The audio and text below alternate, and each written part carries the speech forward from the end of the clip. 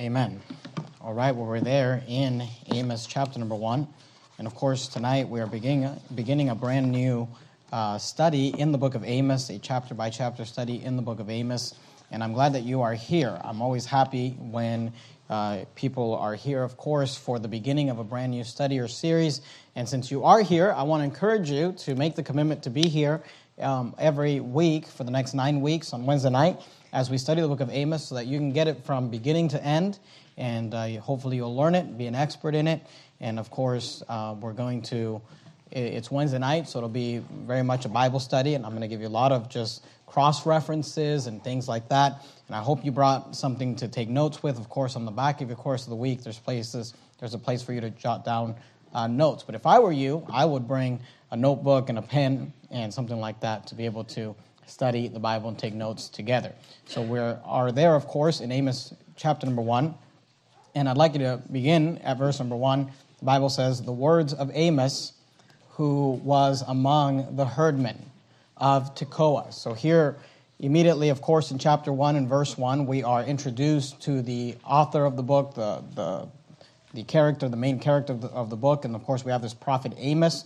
The Bible tells us that he was a herdman. That means he was a keeper of cattle. He was a rancher or farmer of Tekoa. And I will say more about Amos, and we'll talk more about Amos's background, and we're actually going to get into that in a different chapter. But I want you to notice there that the Bible tells us that he was a herdman. So this is not someone that was in what we might call vocational ministry. He was not someone that was already in the ministry or already doing God's work in that way. Obviously, he was serving God, but he had a secular job. He was what we might refer to as a layman, and he was called by God into the ministry, this prophet Amos. The Bible says, "The words of Amos, who was among the herdsmen of Tekoa, which he saw." And I want you to notice here what the Bible is going to emphasize, because this is really what the book of Amos is about. The Bible says, "Which he saw concerning Israel."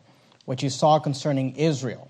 I want you to notice that we're going to get a context here in this very first verse regarding when it is that Amos lived and ministered and when it is that his ministry was had. We're told here that he saw these words, he saw these visions, that he got this preaching concerning Israel in the days of Uzziah, king of Judah. And just to kind of help you with the time frame, I want you to understand that when Amos lived, we are in the time in history in the Old Testament known as the time of the divided kingdom. And of course, if you're familiar with the Old Testament, if you've read the Old Testament, you know that Saul was the first king of Israel. David was the greatest king of Israel as far as spiritual and might. Solomon, his son, was the greatest king of Israel regarding wealth and prosperity. But after Solomon, the kingdom was divided. And the nation of Israel was divided into two different parts. You had the northern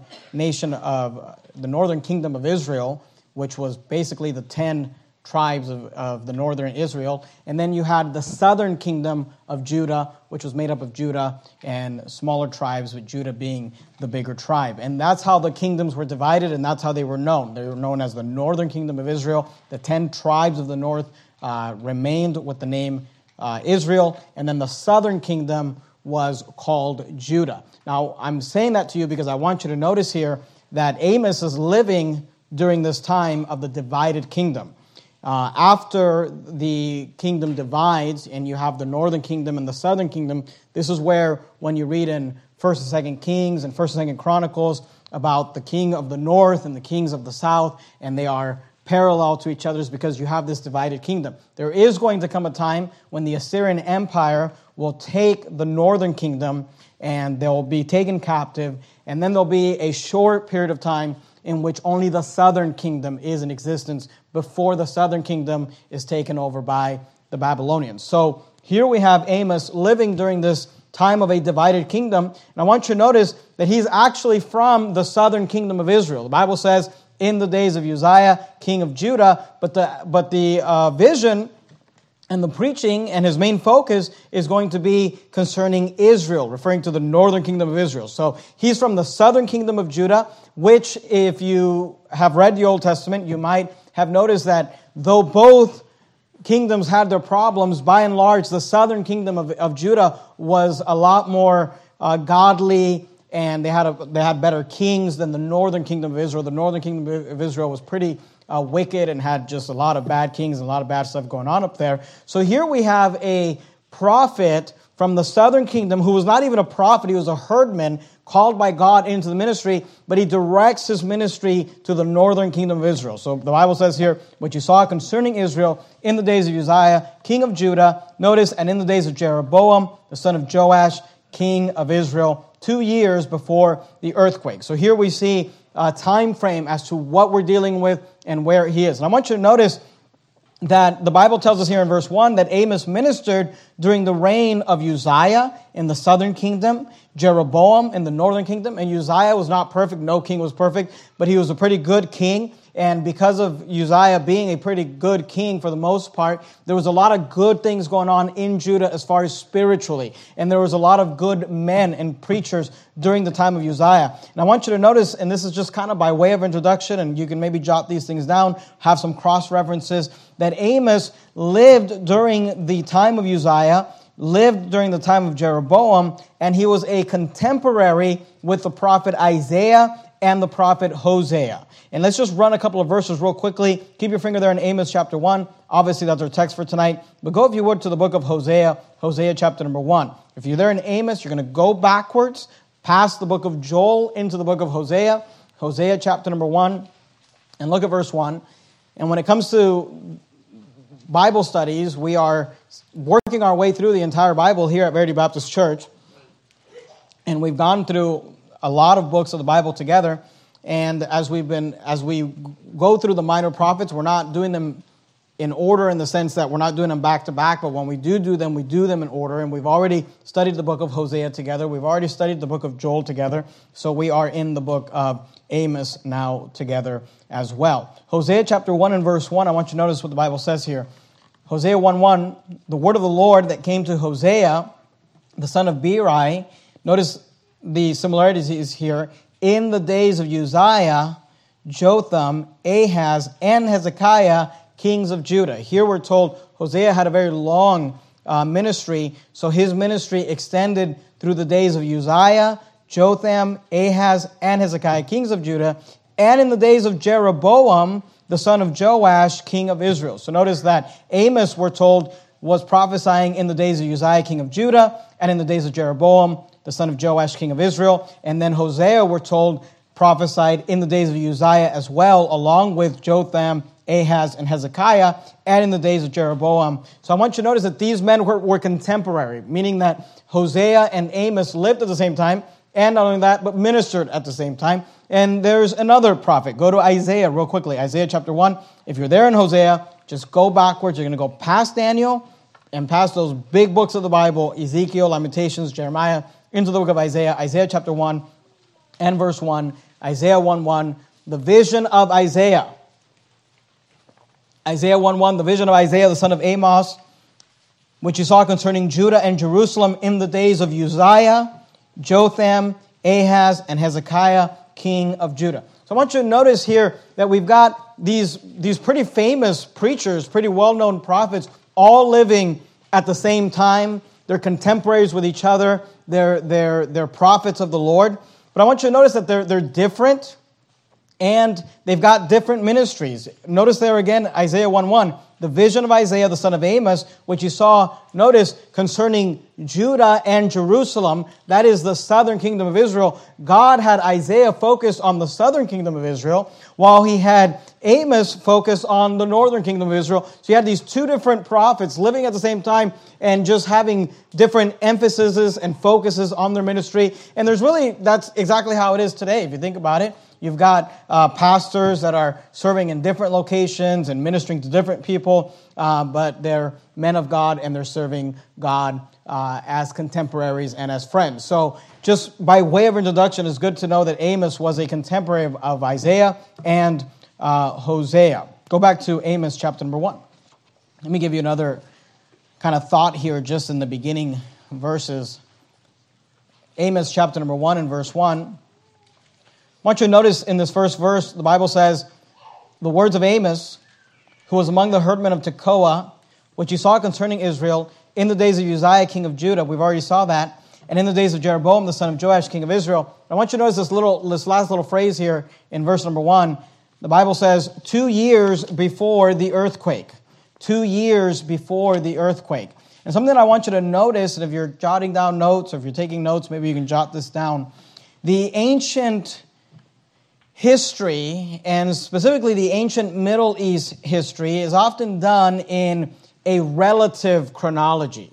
Meaning that you're giving these time markers or these time markers, of history, but those are relative to you already knowing when those are. So, for example, here we're told 2 years before the earthquake, but you have to know when the earthquake is for you to be able to know that. And the idea is that this was a pretty big earthquake that people relatively would have known about. Obviously, thousands of years later, for us, it's difficult to be able to really figure out when exactly this earthquake was or an exact date. But this is how it works oftentimes when you're looking at ancient history. Let me just give you an example of that. It's this relative type of chronology. And you don't have to turn here. Let me just read you this verse just to give you another example. I just looked this up real quick while we were singing. But in Ezra chapter 1, here's another example. In verse 1, this is what Ezra wrote. He says, "Now in the first year of Cyrus, king of Persia, that the word of the Lord by the mouth of Jeremiah might be fulfilled, the Lord stirred up the spirit of Cyrus, king of Persia, and that he made proclamation throughout all the kingdom and put it also in writing, saying." So here you have Ezra using the reign of Cyrus as his time marker in the first year of Cyrus, king of Persia. But the thing is, that's relative because you have to already know when it is that Cyrus was reigning. So if that makes sense, sometimes people get really, They put a lot of focus on things like this, and like this earthquake is something that people will ask a lot. Is there some significance here? Why did he bring up this earthquake? And I just want you to understand that you'll notice in ancient literature that oftentimes they will use markers of something that people are very aware of, the reign of Cyrus, this earthquake, and it's a relative chronology. We don't do it like that. Today, we use years, of course, but it's this relative chronology to help you reference when something was, but the reference has to do with common knowledge. So this earthquake was actually very common knowledge. In fact, I want you to notice there in Amos 1:1, it says, "In the days of Uzziah, king of Judah, and in the days of Jeroboam, the son of Joash, king of Israel, 2 years before the earthquake." 2 years before the earthquake. Go with me real quickly to Zechariah chapter 14. Let me give you a cross-reference if you want to write a cross-reference there to Amos 1:1 regarding this earthquake. This is a very famous earthquake. It's very well known. Zechariah chapter 14. And isn't it like that for us today? People still talk about the earthquake in San Francisco and the Bay Area, in the 90s, and people will refer to major events and things that happen. We might refer to coronavirus. Obviously, we have years, so we know when that was. But these are the types of events, and this is how people would focus on history throughout history and in the ancient world. Zechariah chapter 14. If you're in Amos, you're going to go past Obadiah, Jonah, Micah, Nahum, Habakkuk, Zephaniah, Haggai, Zechariah. Zechariah chapter 14. Look at verse 5. Notice what the Bible says. "And he shall flee to the valley of the mountains, for the valley of the mountains shall reach unto Azal." Here's Zechariah preaching, but then notice the historical reference he makes. He's telling them, you're going to flee to the valley of the mountains, for the valley of the mountains shall reach to Azal. Yea, ye shall flee. And then notice the reference that he makes to a common event that they would have all been aware of. He says, "Like as ye fled before the earthquake in the days of Uzziah, king of Judah."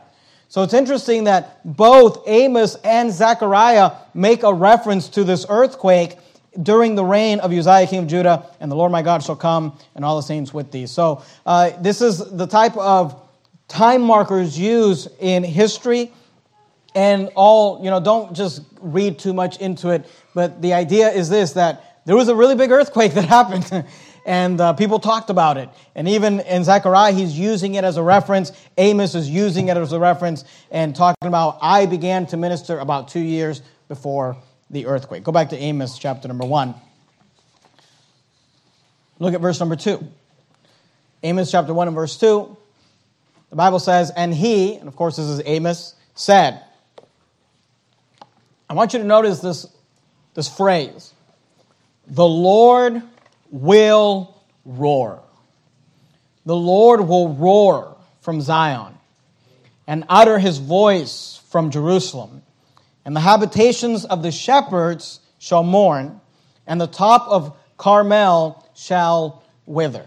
Now, I want you to understand, and before I make the next point, and really I'm just making introductory points at this point, but before I make a point here regarding the Lord and his roaring, let me just quickly, just to help you understand the context and the theme of the book of Amos, let me give you a very quick outline of the book of Amos. It's 9 chapters, and it's actually a pretty easy outline. There are some chapters some books of the Bible that are very difficult to outline. Amos is not one of them. If you want to jot this down, or you can just listen.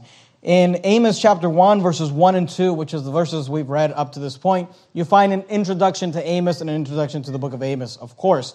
In chapter 1, starting at verse 3, and all of chapter 2, you have an outline of burdens, or you might call them sermons, against 8 separate nations. So in chapter 1 and in chapter 2, you have Amos preaching against 8 different nations and bringing criticism against 8 nations of the ancient world. Then in chapters 3 through 6, Amos focuses his attention, and he has a rebuke of the northern kingdom of Israel. And there are, in those 3 chapters, 3 different major oracles or points that are made there regarding the kingdom of Israel. Chapter 7 to chapter 9, to right at the end of chapter 9, from chapter 7 to chapter 9 in verse 10, you have an outline of 5 visions that Amos saw. And these 5 visions are really probably what the book of Amos is famous for. You have the plumb line vision and all sorts of different visions that God gave Amos. You find that in chapter 7 to chapter 9, verse 10. And then chapters 9, verse 11 through 15, just the last few verses of the book of Amos, is really the only positive part of the book of Amos. And it's where he just, in the last few verses, leaves off with something nice and describes the coming millennial reign of the Lord Jesus Christ. So that's a real quick synopsis and outline of the book. Chapter 1, verses 1 and 2 are an introduction to Amos. Chapter 1, verse 3 to chapter 2 is an outline of 8 sermons, 8 burdens preached against 8 different nations. Chapters 3 through 6 is a rebuke of the northern kingdom of Israel. Chapter 7 through chapter 9, verse 10 is 5 visions that God gives Amos. And then the very last few verses of the book, 11 through 15, describe the coming millennial reign of Christ. Here's the reason I wanted to give you that outline and help you to understand that. What we're going to see tonight in chapter 1 is the first 5 of the 8 nations that Amos preaches against in the first 2 chapters. And the reason that I want you to understand that is because I want you to understand the context of this little phrase when the Bible says, the Lord will roar. Amos chapter 1, look at verse 2. And he said, the Lord will roar and utter his voice from Jerusalem, and the habitations of the shepherds shall mourn, and the top of Carmel shall wither. Now, here's what I want you to understand, okay? A couple of things. When this terminology is used in the Bible, the Lord will roar and that he will utter his voice, these are terms that are used, and I'm going to show it to you here in a minute, that are used throughout the Bible when God is pretty much declaring war against nations of the earth. When God is declaring that he's going to battle with certain nations, this is the terminology that is used in prophetic literature. The Lord will roar. He will utter his voice. So that makes sense when you understand the book of Amos, because in the first 2 chapters, he is dealing with 8 different nations of the ancient world. But here's what I want you to understand, and I'm going to get into more detail about this next week in Amos chapter 2. But what God is doing is his focus is really on his people, on the southern kingdom of Judah, and specifically on the northern kingdom of Israel. So though he is going to roar against the nations and wage war against these nations, what he's really doing is he's picking off these 8 nations and making his way and zeroing in to the northern kingdom of Israel, which is where he spends the majority of this book, chapters 3, 4, 5, and 6, rebuking the nation of Israel, the northern nation of Israel, for their wickedness. Now, if you read Amos, if you read chapter 1, and you don't understand the context of the book, in the first 2 chapters, you kind of could get the impression that God's just upset with all these heathen nations, and it's not about Israel, and it's not about Judah. Obviously, the further you get in the book, it becomes clear that God's really upset about Judah and really, really upset about the northern nation of Israel. But I want you to notice that here in this first couple of verses, there's a hint to the fact that, yes, he is preaching against these nations, but it's really about his people. Because in Amos 1 and verse 2, the Bible says, "And he said, the Lord will roar from Zion and utter his voice from Jerusalem. And," notice these words, "the habitations of the shepherds." So even though Judah does not come up until after the 6 heathen nations that preceded, there is a hint here to God preaching, and Amos is preaching against Judah because Judah was known for its shepherds. Of course, we know the most famous reference to a shepherd is the fact that King David was a shepherd, and he was from Bethlehem. He had his capital in Jerusalem. The city of David was in the southern kingdom of Israel, and Judah is known for King David. It's where David came from. Of course, the Lord Jesus Christ, the son of David, was also born in Bethlehem, and we understand that. But what was David known as? He was known as a shepherd. This was a land of shepherds. The southern kingdom was known for being a land of shepherds, which is why when Jesus was born in Bethlehem, the angels appeared to who? Shepherds. Why? Because the southern kingdom of Israel is known for being a land of shepherds and a land of sheep. So here, just in verse 2, when he says, "The Lord will roar from Zion and utter his voice from Jerusalem," people might think, oh yeah, God's really upset with these 6 heathen nations, and we're going to look at those 6 heathen nations. But I want you to notice, right off the bat, he is referring to the fact that he's going to roar at the habitations of the shepherds. He says, the habitations of the shepherds shall mourn. And that is a subtle hint towards what's coming later in the book, which is an emphasis of Judah. And then he says this, "And the top of Carmel shall wither." Carmel is a famous city of the northern kingdom of Israel. We have a city here in California called Carmel by the Sea, and it is named after the city in the Bible, which is in the Bible referred to as Carmel by the Sea. It's a beautiful city, and it is a city that is known for being a famous city in the northern kingdom of Israel. So the fact that God mentions the tops of Carmel shall wither is a reference that though he's going to talk about these nations, his focus is on his people. And you want to envision it, if you could envision kind of a map, God is making his way to Israel. And as he's making his way to Israel, he's bypassing these heathen nations. But as he's passing them, he's having Amos preach against them. He's zeroing in on his people. And it's important to understand that because the Bible says that judgment must begin first at the house of the Lord. It begins with God's people. So don't think that this is God just ranting on heathens. His focus is on the southern kingdom of Judah, the habitation of the shepherds, and on the northern kingdom of Israel, the top of Carmel shall wither. And if you need a reference to help you see that Carmel is famous in the northern kingdom of Israel, probably the most famous story, though there are many stories, probably the most famous story is the fact that Carmel is the city where Elijah faced off with the prophets of Baal and where he called down fire. And of course, that was Elijah preaching against Ahab, the king of the northern kingdom of Israel. So let's run some verses real quickly. Go to Isaiah 42. Isaiah 42. If you go back to Isaiah, I'd like you to keep your place in Isaiah if you don't mind. Isaiah 42. And what God is doing and what Amos is expressing is that the Lord is going to war. What these people would have heard when they heard the words, "The Lord will roar from Zion and utter his voice from Jerusalem," they would have thought these are fighting words. These are words regarding war and battle. God is getting ready to go to war against these enemies. against his enemies. Let me just show you some verses regarding that. Isaiah 42:13. Isaiah 42:13, the Bible says, the Lord shall go forth, notice this phrase, as a mighty man. Okay, the Lord, God, shall go forth as a mighty man.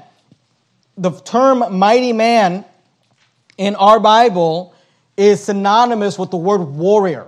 When you read the word mighty man in your Bible, just realize we are referring to a warrior or someone who is who fights for a living, a professional fighter, a professional soldier, a professional warrior, not someone that's just messing around, but someone who does this as their vocation. Here the Bible says, the Lord shall go forth as a mighty man. He shall stir up jealousy like, notice these words, a man of war. What is that? It's a mighty man. It's a warrior. It's a soldier. It's someone who fights for a living, who goes to war for a living. So here Isaiah is telling us that the Lord is going to come like a warrior, like a soldier, like someone who's ready for war. Notice what he says. He shall cry, yea, roar. He shall prevail against his enemies. So when you see this phrase, God roaring or the Lord roaring, just realize that the context has to do with God waging war or declaring war against his enemies and specifically against the nations of the earth. Let me give you another example. Go to Jeremiah chapter 25. Jeremiah chapter 25. Jeremiah chapter 25. And I realize that this maybe feels more like a Bible study, but that's why we call it Wednesday night Bible study. Jeremiah 25. Look at verse 30. Jeremiah 25:30. Therefore prophesy thou against them all these words, and say unto them. So here we have the prophet Jeremiah. God is having him prophesy these words. Notice the words. The Lord shall roar from on high, and utter his voice. The same words being used by Amos from his holy habitation. Notice what the Bible says.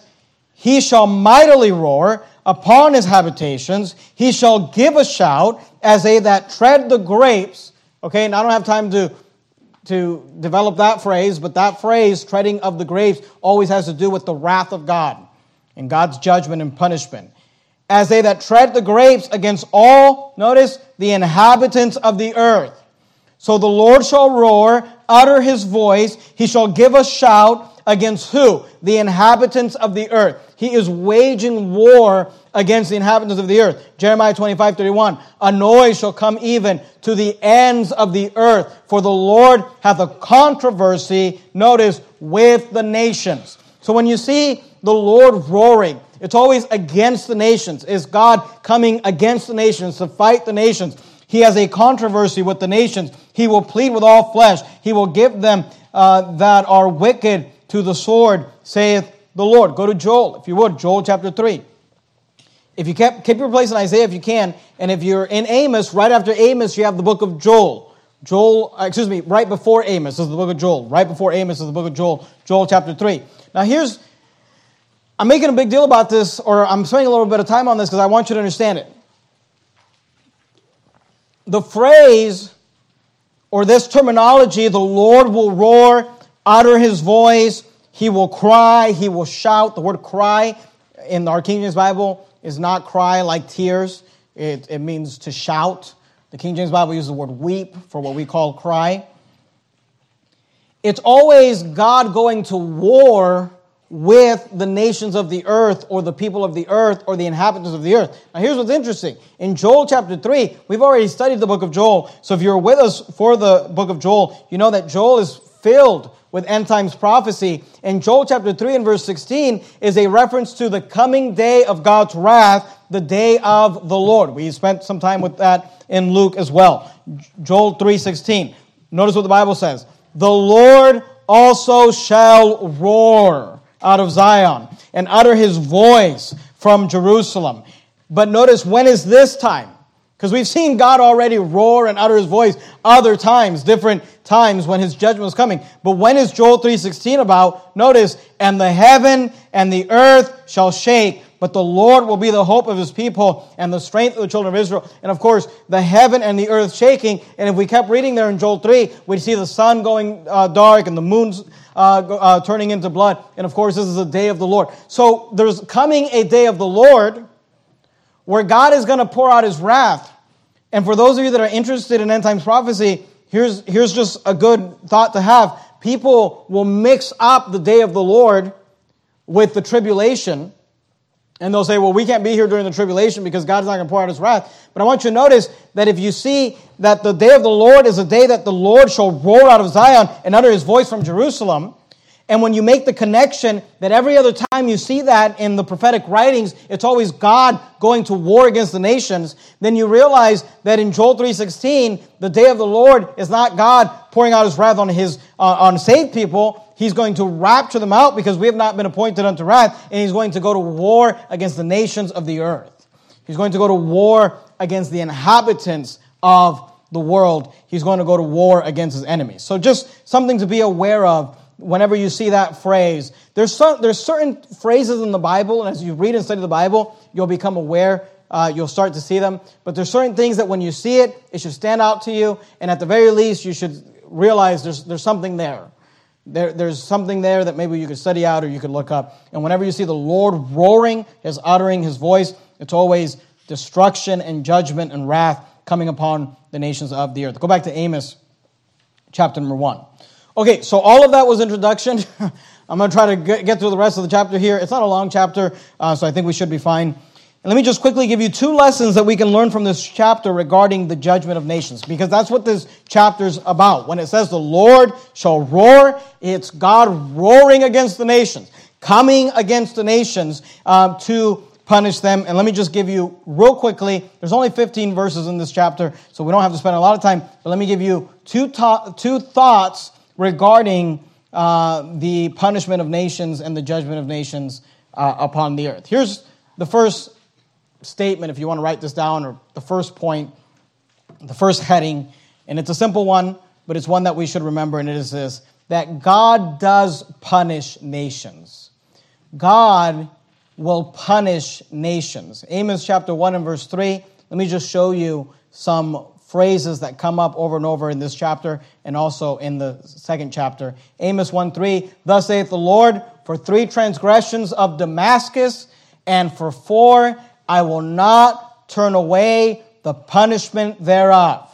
All right? So you notice there, Damascus is the capital city of Syria, a heathen nation near Israel there. And the Bible says, God says, I will not turn away the punishment thereof. Look at verse 6. Thus saith the Lord, for 3 transgressions of Gaza. Gaza is a major city for the area of the Philistines. He says, and for 4, I will not turn away the punishment thereof. Look at verse 9. Thus saith the Lord, for 3 transgressions of Tyrus. If you remember, Tyrus was that island nation that had all the mariners and the sailors. He says, for 3 transgressions of Tyrus, and for 4, I will not turn away the punishment thereof. Look at verse 11. Thus saith the Lord, for 3 transgressions of Edom. Remember, Edom were the descendants of Esau.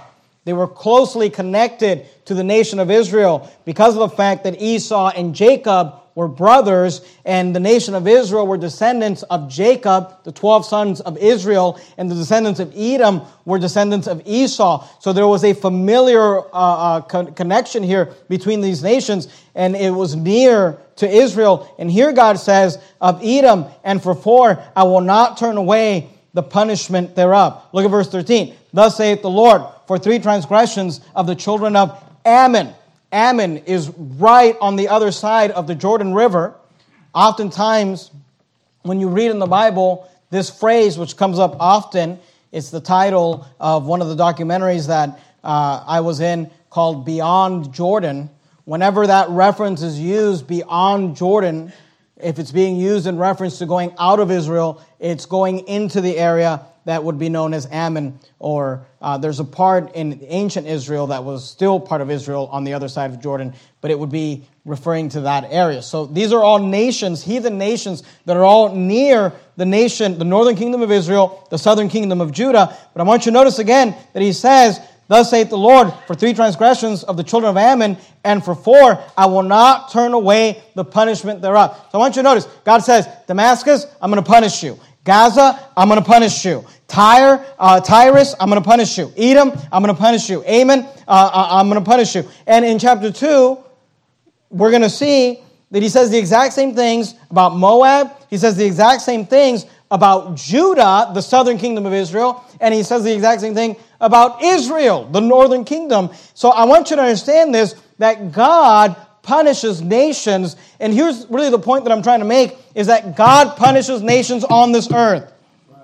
Nations are not people. They are made up of people, but nations are not people. People will be judged on this earth, and then there is a coming judgment for every single person, whether you're saved or you're unsaved. In the other life, in the next life, you will be judged. If you're not saved, you'll be judged at the great white throne and cast into the lake of fire. If you are saved, praise God, you don't get judged at the great white throne, but we have our own judgment called the judgment seat of Christ, where we're going to be judged for what we did with the resources and the talents and the abilities that God gave us on this earth. People, everyone, will be judged in the afterlife. Nations, however, cannot be judged in the next world, so they must be judged in this world. And it's just good for us to understand, look, God is no respecter of persons. We're going to talk about that next week. And He's no respecter of nations. He uses the exact same terminology. For 3 transgressions and for 4, I will not turn away the punishment thereof. He says that about Damascus. He says that about Gaza. He says that about Tyrus. He says that about Edom. He says that about Ammon. He says that about Moab. He says that about Judah. He says that about Israel. He says that about all of you. Even Judah, even Israel, even the people of God. Hey, He judged them just like He judged the heathen. And let me tell you something. He'll judge the United States of America too. There's no nation that is not going to be judged by God. And I'm here to tell you something. Every nation gets judged by God. Every nation. This show's not going to end. We are not going to go into the millennial reign of Christ until every nation has been judged by God, because nations cannot be judged in the next world, so they must be judged in this world. Which is why some of the things we've been talking about in the Gospel of Luke might seem odd to you, like why is the Antichrist turning on Israel and making Jerusalem desolate? Jerusalem's a bad guy in the end times prophecy, and the Antichrist is a bad guy. Why is God using the Antichrist to judge Jerusalem? Here's why. Because nations will get judged in this earth one way or another. God punishes and God judges nations. Is the first point that I want you to just understand.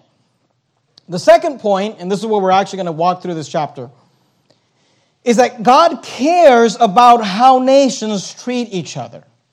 In fact, if you want to jot this down, you probably should, and it is this. The entire book of Amos, all 9 chapters, and it's really interesting because Amos is probably the only, I shouldn't say only, but it seems like it's the only Old Testament prophetic book that has such a heavy emphasis on this. The entire book of Amos is about God judging how people treat each other. I mean, if you want to understand the theme of the book of Amos, what is the book of Amos about? If you've thought to yourself, pastor's starting this study in the book of Amos. I've read the book of Amos a few times and I don't know what it's about. I want you to understand obviously there's different things that are brought up in different chapters, and we're going to learn about that and talk about it. But the overarching theme of the entire book is this, that God cares how people treat each other. And we begin the first 2 chapters by looking that God cares about how nations treat each other. This is something that God cares a lot about, which should not be a surprise to you, since Jesus said the greatest commandment is to love the Lord thy God with all thy heart, with all thy soul, with all thy might, and the second is like unto it, to love thy neighbor as thyself. Amos is a book about how you should love your neighbor as yourself. That verse is not quoted in this book, but the theme of that idea, that principle, is found throughout this entire book. So we see that God punishes nations, and we see that God cares about how people treat each other. We're going to see that in the next several chapters in the book of Amos. But in chapter 1 and chapter 2, we're going to see that God not only cares about how people treat each other, we're going to get a lot of that in the book of Amos, but God even cares about how nations treat each other. So like I said, there's 8 nations that are outlined in these 2 chapters. The first 5 are found in chapter 1. Let's go through them quickly. The first nation is found in verses 3 to 5, and it is Damascus. Damascus is a city. It's the capital city of Syria. Amos chapter 1, verse 3, thus saith the Lord, for 3 transgressions of Damascus, and for 4, I will not turn away the punishment thereof. So why? Why is God so mad at Damascus? Why is God roaring at Damascus, going to war with Damascus, going to utter his voice against Damascus? Here's why. Because they have threshed Gilead with threshing instruments of iron. You say, what does that mean? Well, here Amos is using an illustration. The word thresh, or the action of threshing or threshed, is defined as the separation of grain or seed by beating it with a tool or a machine. And of course, this is a farming idea, that when you are harvesting grain, you have to separate the plant from the grain that you're trying to get. The grain is on the plant, and you've got to separate the two. And the way they would do that is they would thresh, or they would beat, or they would thrash the grain to separate the seed from the plant.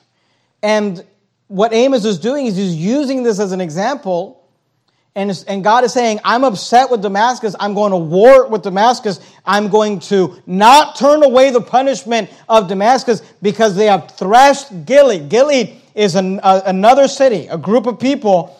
He says they have threshed Gilead with threshing instruments of iron. What is it that God is saying here? And please understand this. God is not against war necessarily. The Bible even refers to God. The Bible says that the Lord is a man of war. And if you read the Old Testament, you're familiar with the fact that God sent Joshua in to fight battles and to fight wars. God sent David in to fight wars. God is not necessarily against war, but he was against these people. Why? Because the way that they conducted their war. He said they did not just go into Gilead, fight a battle, win the battle, take over the city, and move on with their lives. No, he says they went too far. They threshed Gilead. He said, you threshed them like grain being beaten down and separated. He said, you took instruments of iron, like you would take an instrument of iron to beat the wheat and to separate the grain and the seed. He said, you took it too far. And here God is making an application about how nations should treat each other. And please understand this. God is not against war, but he is against total destruction and annihilation. Now, there were times in the Old Testament where God told the children of Israel to completely annihilate a group of people. But that was not the standard of war. Those are special circumstances, and I don't have time to develop it, but if you study it out, you'll find that whenever God told them to go into a city and kill everyone, that was a reprobate city. There was a lot of abomination and things going on, unnatural sins going on. Generally speaking, though, God would tell them, before you go to battle, try to try to make peace, try to get them to surrender. He gave them a list of things that they were supposed to do. And once they went to battle and they won the battle, they were supposed to treat the people with dignity. They could take certain captives and do certain things, but they weren't supposed to just pillage and rape and destroy. But God is upset with Damascus because of the fact that they didn't just win a battle, they threshed Gilead with threshing instruments of iron. And here's all I'm telling you, and I know a lot of Christians want to be patriotic or whatever, but God would not have been okay with what the United States of America did to Japan in World War II. He would have been against it. Because nations are not supposed to just completely thrash or destroy or annihilate civilian people. It's not something that nation... And look, you say, well, I don't think Amos is going to be very applicable. Oh, you better believe it's going to be very applicable to the United States of America because, we're killing civilians all over the place. Annihilating people all over the place. And I'm just here to tell you that God punishes nations. He judges nations. And if he judges Damascus for threshing Gilead with threshing instruments of iron, you better believe he'll judge the United States of America for using A-bombs and all sorts of other bombs. And again, God's not against war. God's not against battles. But he is against total annihilation and total destruction of people groups. Again, not talking about reprobates. Look at verse 4. But I will send a fire into the house of Hazael and shall devour the places of Ben-Hadad. And of course, those are references to leaders of Syria. Look at verse 5. Now in verse 5, we have a prophecy that Amos makes about Damascus, and it's actually fulfilled in the Bible. I'll give you the cross-reference. Amos 1:5, he says, I will break also the bar of Damascus. Remember again, Damascus is the capital city of Syria. And cut off the inhabitants from the plain of Avon, and him that holdeth the scepter from the house of Eden. And the people of Syria shall go into captivity unto Kir, saith the Lord. So I want you to notice that Amos makes a very specific prophecy here. He says, God's going to punish you, and you will know when God has punished you, because the people of Syria shall go into captivity unto Kir. Let me give you a cross-reference. Go to 2 Kings chapter 16. 2 Kings chapter 16. You can write this reference next to Amos 1:5 if you'd like. 2 Kings chapter 16. If you can find the 1 and 2 books, they're all clustered together. 1st, 2nd Samuel, 1st, 2nd Kings, 1st, 2nd Chronicles, 2 Kings chapter 16. Do me a favor, when you get there, put a ribbon or a bookmark there or something there, because we're going to leave it and we're going to come back to it. 2 Kings chapter 16. And please understand something. I'm not a pacifist. I served in the U.S. Air Force. God's not against war, and God is not against military protecting nations and going to battle and going to war when needed. But God is against any nation just completely annihilating and destroying another nation for no need. So the judgment for Damascus was that the people of Syria should go into captivity unto Kir, right? Amos 1:5. Look at 2 Kings 16 and verse 9. And the king of Assyria hearkened unto him, for the king of Assyria went up against Damascus. So Assyria and Syria are two different nations. The king of Assyria went up against Damascus. Remember, Damascus is the capital city of Syria, and took it, notice what it says, and carried the people of it captive to Kir, and slew Rezin. So here in 2 Kings 16:9, we're told that he carried the people of it captive to Kir, which is exactly what Amos said, and the prophecy that Amos had in Amos 1:5, when he said the people of Syria shall go into captivity unto Kir. So here we have a prophecy that Amos made, and we find the fulfillment of it in the Bible. And that's important to understand, because that gives credibility to Amos as a prophet of God. Amen. That he prophesied things that actually came to pass. Go back to Amos chapter 1, look at verse 6. Here's the second city, Gaza. Amos chapter 1 and verse 6, thus saith the Lord, for 3 transgressions of Gaza, and for 4, I will not turn away the punishment thereof. Why is God so angry with them? Why is God roaring against them? Why is he uttering his voice against them? Here's why. Because they carried away captive the whole captivity to deliver them up to Edom. You say, why is God upset? The terms captive here are something that we would probably refer to as slavery. And please understand this. This is not God necessarily being against slavery. Now, the Bible gets a bad rap for, people will often attack the Bible and say the Bible's for slavery. And obviously, the Bible's not for slavery in the sense of what you and I think of as Americans. When we think of slavery, we think of the South before the Civil War. And God's not for that type of slavery. And here's a proof text for that, or a proof of that, is that that's exactly the type of slavery that the children of Israel were in Egypt. And God delivered them out of that.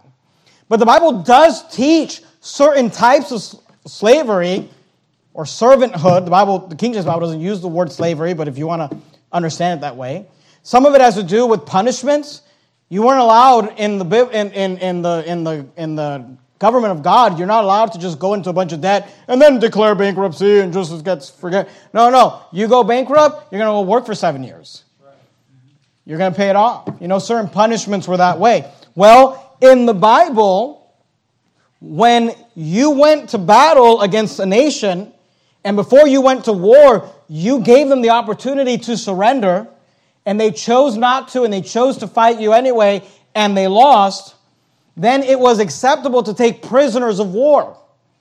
And usually you would take the certain individuals that God allowed, and of course soldiers and things like that. You're allowed to take captives as part of that punishment, and you would make them hewers of wood and drawers of water, and they would have some sort of a servant type role because of the fact that they lost. So God's not necessarily upset here with the taking of prisoners and taking of captives. But here's what he's against. Look at it again, verse 6.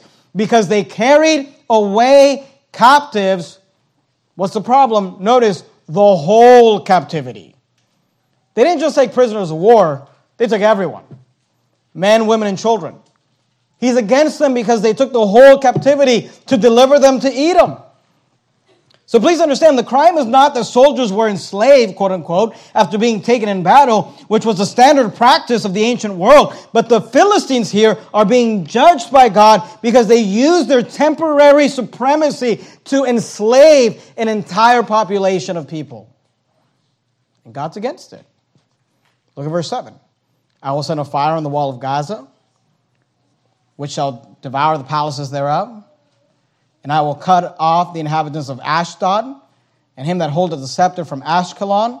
And I will turn mine hand against Ekron, and the remnant of the Philistines shall perish, saith the Lord God. And of course, this is dealing with the ancient people of the Philistines. And if you want to jot this down for your personal notes, if you remember this from your Bible reading, the ancient Philistine people were what we would refer to as a pentapolis, meaning that they were a nation made up of 5 city-states. If you remember the famous story of the emerods that they had when they took the Ark of the Covenant, you had 5 different city leaders coming together to try to decide. You had the city or the region of Gaza. You had Ashdod, you had Ashkelon, you had Ekron, and then you had Gath. Gath is famously known for being the town that Goliath was from. Remember, Goliath the giant was from Gath. These are the 5 cities that make up the pentapolis of the Philistines. And here in Amos chapters 1 verse 8, 4 of the 5 cities are mentioned as God destroying them. Ashdod, Ashkelon, Ekron, Philistines, Gaza, Ashdod, Ashkelon, Ekron. Gath doesn't seem to be mentioned here, but then he says at the end, and the remnant of the Philistines shall perish. So he says, I'm going to destroy them all. And by the way, the Philistines aren't around. God judged them. They're gone. And this Gaza or Gaza, however you want to call it, is not the same as the Gaza that people are fighting about in Israel right now, okay? These people are gone. Philistines do not exist anymore. Why? Because God judged them. Why? Because God judges nations. In verses 9 and 10, we have the third city, the third nation, Tyrus. Look at verse 9. Thus saith the Lord, for 3 transgressions of Tyrus, and for 4, I will not turn away the punishment thereof. Why? Why is God so mad? Why is God so angry? Why is God so upset with these nations? Notice what it says. Because they delivered up the whole captivity of Edom. So same thing as Gaza. They delivered up the whole captivity and remember not the brotherly covenant. God says, I'm mad at them because they delivered the whole captivity, and I'm also mad at them because they remembered not the brotherly covenant, but I will send a fire on the wall of Tyrus, which shall devour the palaces thereof.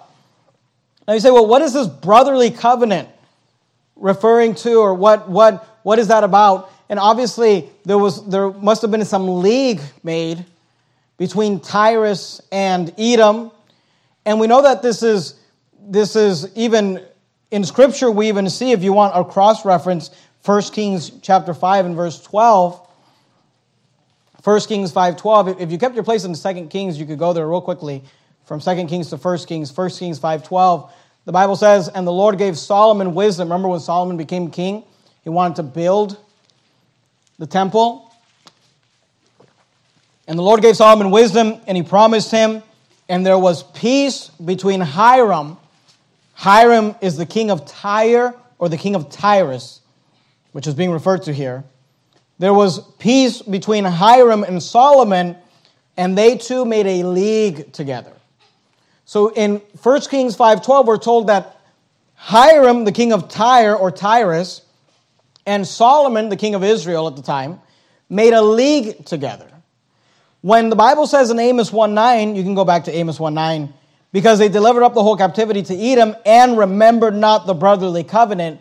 The brotherly covenant being referred to there may be a reference to this league made between Solomon and Hiram. Obviously, this is going against Tyrus and the captivity of Edom. But Edom and Israel were known as brother nations or brotherly nations because, as I already mentioned, one was a descendant of Jacob and the other was a descendant of Esau, which were brothers. So it might have been that this league included Edom. We know that obviously Solomon, when he was king, he ruled over, his kingdom was expansive, and it would include Edom as well. So this league together, that God is upset that they remembered not the brotherly covenant. He's going to destroy them because of these covenants. And here's the thing. We as people should keep our promises, and we as nations should keep our promises. And we should be careful about not getting wrapped up in too many promises and leagues and covenants. But if you're going to, then you need to keep it. And that's consistent throughout the Bible, because if you remember in Joshua was tricked into going into league, and he was, he was beguiled into doing it. But God still expected him to keep that covenant. Look at Amos chapter 1 and verse 11. In verses 11 and 12, we have the fourth kingdom, Edom. Thus saith the Lord, for 3 transgressions of Edom, and for 4, I will not turn away the punishment thereof. What was Edom's problem? Notice, because he did pursue his brother with the sword. Remember, Edom and Israel were brothers, and this is talking about the nations. Because he did pursue his brother with the sword, and did cast off all pity, and his anger did tear perpetually, and he kept his wrath forever. But I will send a fire upon Teman, which shall devour the palaces of Bozrah. Teman and Bozrah are both references to locations in Edom. What was Edom's problem? I want you to notice it's really interesting. Because remember, what is the theme of the book of Amos? The theme of the book of Amos is that God cares how we treat each other, and God cares how nations treat each other.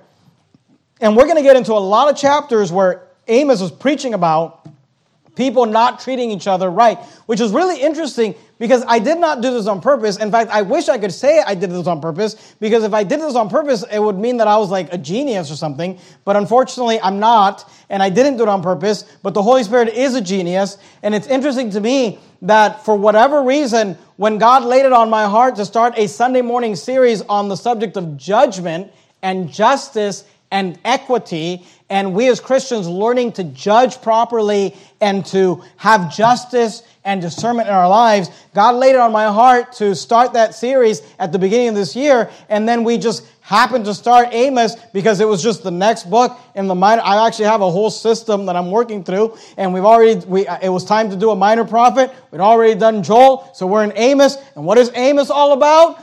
People treating each other justly. People treating each other with justice and equity. And I did not plan that. I wish I could take the credit for it, but I did not. But God must want us to learn something about how we should treat each other. Amen. And notice what he says about Edom. What's their problem? Because he did pursue his brother. You know what God had against Edom? He was fighting with his brother. You know what God might have against you? You fighting with your Christian brother.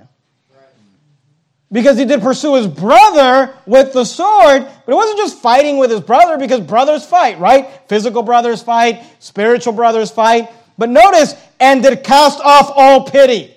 The word pity means compassion or to care. He cast off. He did not have any pity or compassion, and his anger did tear perpetually, and he kept his wrath forever. What was Edom's problem? God is literally judging this nation for being bitter and resentful towards their brother. You're not saying amen because that'll preach. You know that God will be angry at you and will judge you for being bitter towards your brother or sister in Christ? For being resentful towards your brother or sister in Christ? This is how some people live their lives. Cast off pity. Their anger to tear perpetually. I mean, like they're still mad about it. Weeks later, months later, years later, they're still angry and upset. That's what he's saying. His anger to tear perpetually. He kept his wrath forever. And God says, I'm going to judge you for that. You say, why? Because we should be forgiving. Amen. And we should be loving. Amen. And we should be compassionate. And we should let things go. And we should not cast off pity. We should embody compassion. Our anger should not dwell with us perpetually. You know what the Bible says? The Bible says, let not the sun go down upon thy wrath. Amen. That's the opposite of your anger tearing perpetually and keeping your wrath forever. And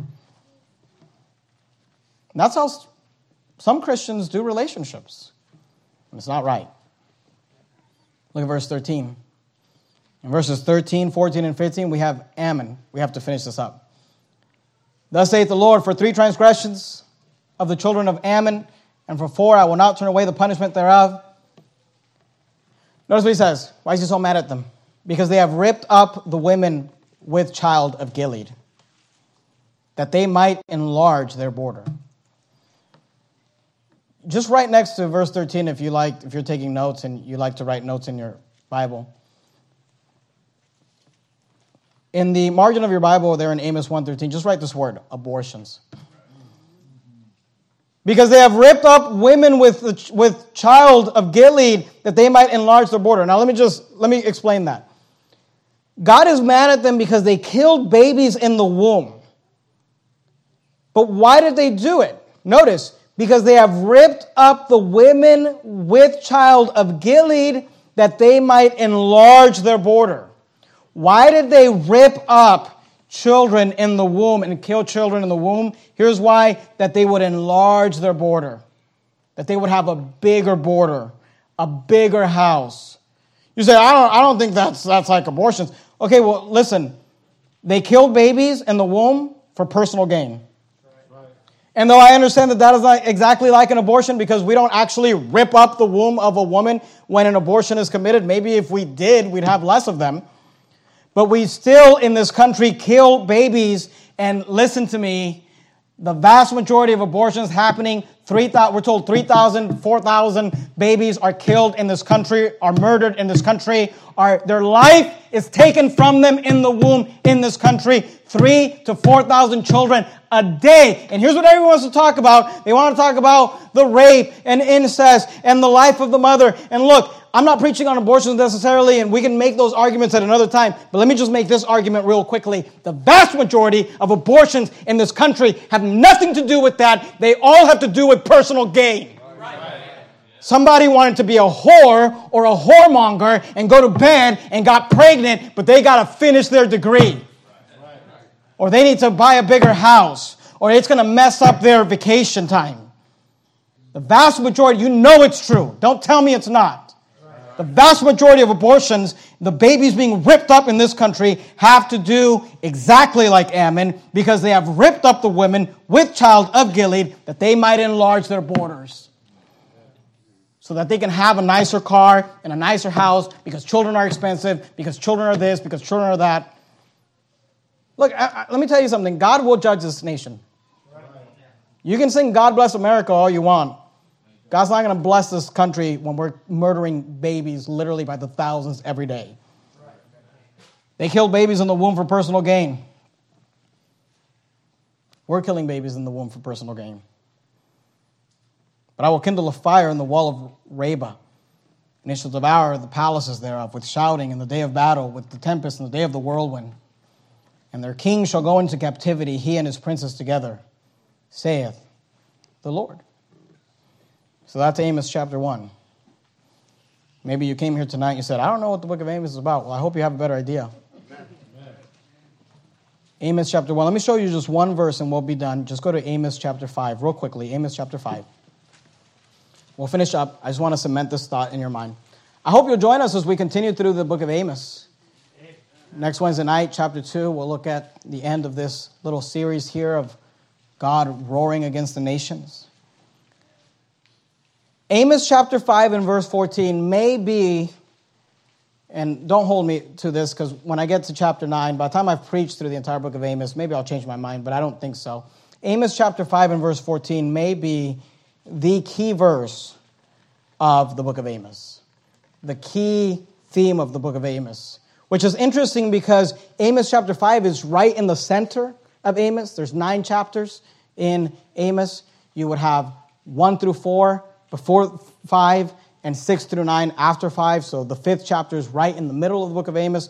Verse 14 is not right in the middle of the chapter, but we're kind of centered right in the middle of the book of Amos. And Amos says this, Amos 5:14. Here's the theme of the book. Here's what the whole book's about. You don't know what the book of Amos is about? It's right here in one verse. Seek good and not evil.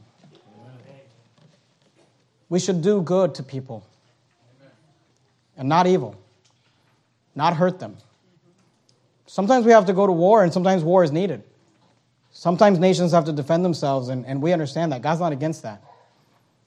But don't kill the women and children in the process. Seek good and not evil, that ye may live.